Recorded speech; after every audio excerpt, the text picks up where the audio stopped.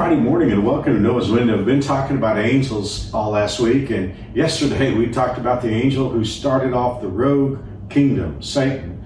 And it's kind of scary when we think about his power and his kingdom and all those things until we realize what God has given us as means to overcome Satan. And so before I pitch it to Mary Alice has got some great things to share, I'd like to just take you to the book of Ephesians, chapter 6, to talk about some of the tools, the weapons that we have to fight against the enemy. Now, there are many other scriptures. If you've ever heard me do any of the series on spiritual warfare, you know that we've talked about a lot of these. But I just would like to read a little section from Ephesians chapter 6. And if you've got your Bible and you're reading along, or if you've got an electronic device, I'm going to pick it up in about verse 10. A final word. Paul's ending the book of Ephesians. Be strong in the Lord and in his mighty power. Put on all of God's armor so that you will be able to stand firm against all strategies of the devil. Now notice, if you start thinking about this kind of like a mathematical problem or mathematical equation, you've got God's armor so that you will be able to stand firm against all strategies of the devil. So in other words, on one side you've got the armor that God has, and it's effective against all of Satan's strategies, okay? For, verse 12, we are not fighting against flesh and blood enemies. In other words, our enemies are never people, but against, now every one of these next designations is going to be a reference to demon powers. So here we go. Against evil rulers, against the authorities of the unseen world, against mighty powers in this dark world, against evil spirits in heavenly places. All four of those references are to demons. We're not fighting against people. We're fighting spiritual warfare, which, by the way, as I shared with you yesterday, the September series is going to be Clash 5, I think, and we're going to be talking about this. Therefore, so now we're going to get into what we can do. Put on every piece of God's armor so that you will be able to resist the enemy in the time of evil. Then after the battle, you will be standing firm. Stand your ground, putting on the belt of truth, the body armor of God's righteousness. For shoes, put on the peace that comes from the good news so that you'll be fully prepared. In addition to all of these, hold up the shield of faith to stop the fiery arrows of the devil. Put on salvation as your helmet and take the sword of the Spirit, which is the word of God. Pray in the Spirit at all times and on every occasion. Stay alert and be persistent in your prayers for all believers everywhere. When it comes to fighting the devil, the Bible gives us this. What should we take away, Mary Alice? I hope you'll go get your Bible and just read and reread and reread and make lists and let the Holy Spirit speak to you through that. But I've distilled down just 3 simple things that I take from that. First of all, we need God's Word.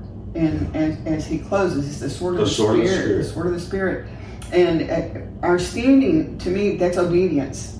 So knowing the Word, having the Word, and remember when Satan tempted Jesus, every time Jesus answered with, it is written. Well, if you think about Satan's work in the Bible, it's always messaging.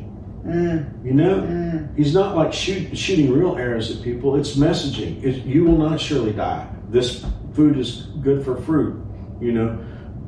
David, look at that woman next door. I mean, it's always messaging. Well, the Word of God counters that. Yes. It's messaging from God. And that's such a great point, because what Satan really does is he messes with our mind. That's where the battle happens. And so part of our defense is to protect our minds, and to protect what goes into our minds. So God's Word and obedience to God's Word. And then the second thing is prayer. Notice how he emphasizes prayer. Over and over.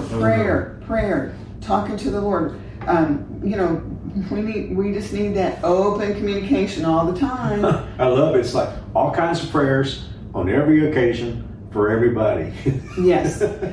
So God's Word and obedience to God's Word, prayer. And then the third thing is just resist. And you see that here when he says, stand firm. James tells us to resist the devil and he'll flee from you. I love that one. I love the picture in my mind of Satan running away. I just love that. Get out of here. Go away. So resisting him. But Paul tells us how. because as he ends, he says, that's what's going to give you the power to resist. Mm-hmm. So I hope you'll get that scripture and reread it. You got the ideal example in Jesus, because he comes with his messages, and what does Jesus do? He quotes the Word of God. But the main thing Jesus does there is he just doesn't cave. He just doesn't, yes. and the Bible says Satan leaves him for a while. That's right. And that's resisting. Resisting is just telling the devil no. I mean, if Eve had resisted, she would say, no, I'm not going to eat the fruit. If David had resisted, he would have simply said, I'm going to go downstairs and make some nachos. I mean, well, I don't know about that last part. But I'm just saying, that's the deal. The wind is saying no to him. Yes. Because he doesn't know how to handle that. Well, the other thing, I think in our flesh, and Satan likes to, he's all about lying and messing with our mind, is our culture teaches us that we can't help it. That we can't resist. It's irresistible. All these temptations are irresistible. It's not true. No. Because God has told us if we put on the whole armor of God that we see in Ephesians 6, that's what's going to allow us to be able to resist him. That's right. And we're commanded to resist him. We're actually commanded to resist. Well, I just love what you just said, because it's so important. I mean, it's like even today, there are a lot of things that we know are wrong, but you can't say that they're wrong because after all, you don't want to cause someone to be uncomfortable. And it goes back to this point. It's the premise that they can't resist. Mm-hmm. Well, of course, we're in the last days. We're dealing with the spirit of Antichrist. We're dealing with Satan being strong in this world system. But for those of us who are believers, we need to say, yes, we can. No matter how difficult it is, the Bible says, whatever you have to do to stand, stand. Well, and keep it in mind again in Paul's passage that we're never fighting against people. Never, yeah. And just know when we find ourselves in conflict, standing for what's right, and someone else who is carrying Satan's banner, we need to remember we're still to love that person. Right. And that person is a victim. Yes, because they've been deceived. I mean, they may come across with all kinds of ugliness. Mm-hmm. I don't mean physical ugliness, but I mean just ugly behavior. Anger, yeah. But the important thing to remember is that they are in the clutches of Satan. That's right. I'm sure when Paul, before he was saved, when he was still Saul, when he was persecuting all those believers, I'm sure there were a lot of believers praying, Lord, strike him dead, yes. But instead the Lord struck him alive, and it's just a reminder that we don't know what God's going to do with people that even feel I love like that illustration. Because if it weren't true that we're not fighting against flesh and blood, surely those early Christians, that he sure looked like, the enemy sure looked like flesh and blood. He sure did. He was coming after them. He was trying to kill them. So a lot of truth here, I think, that will help us live our life victoriously, because we want to be victorious. If we have Jesus paying for our sins, if we trusted him as our Savior, we're going to heaven. That's settled. But the victory that we experience in this life is going to depend on how much we get to know God's Word and depend on him and spend time on our knees. You've really given us a gift today, Mary Alice, with just these 3 thoughts, because with my ADD, I don't like 7 or 8 thoughts, but 3 thoughts. It's these 3 simple thoughts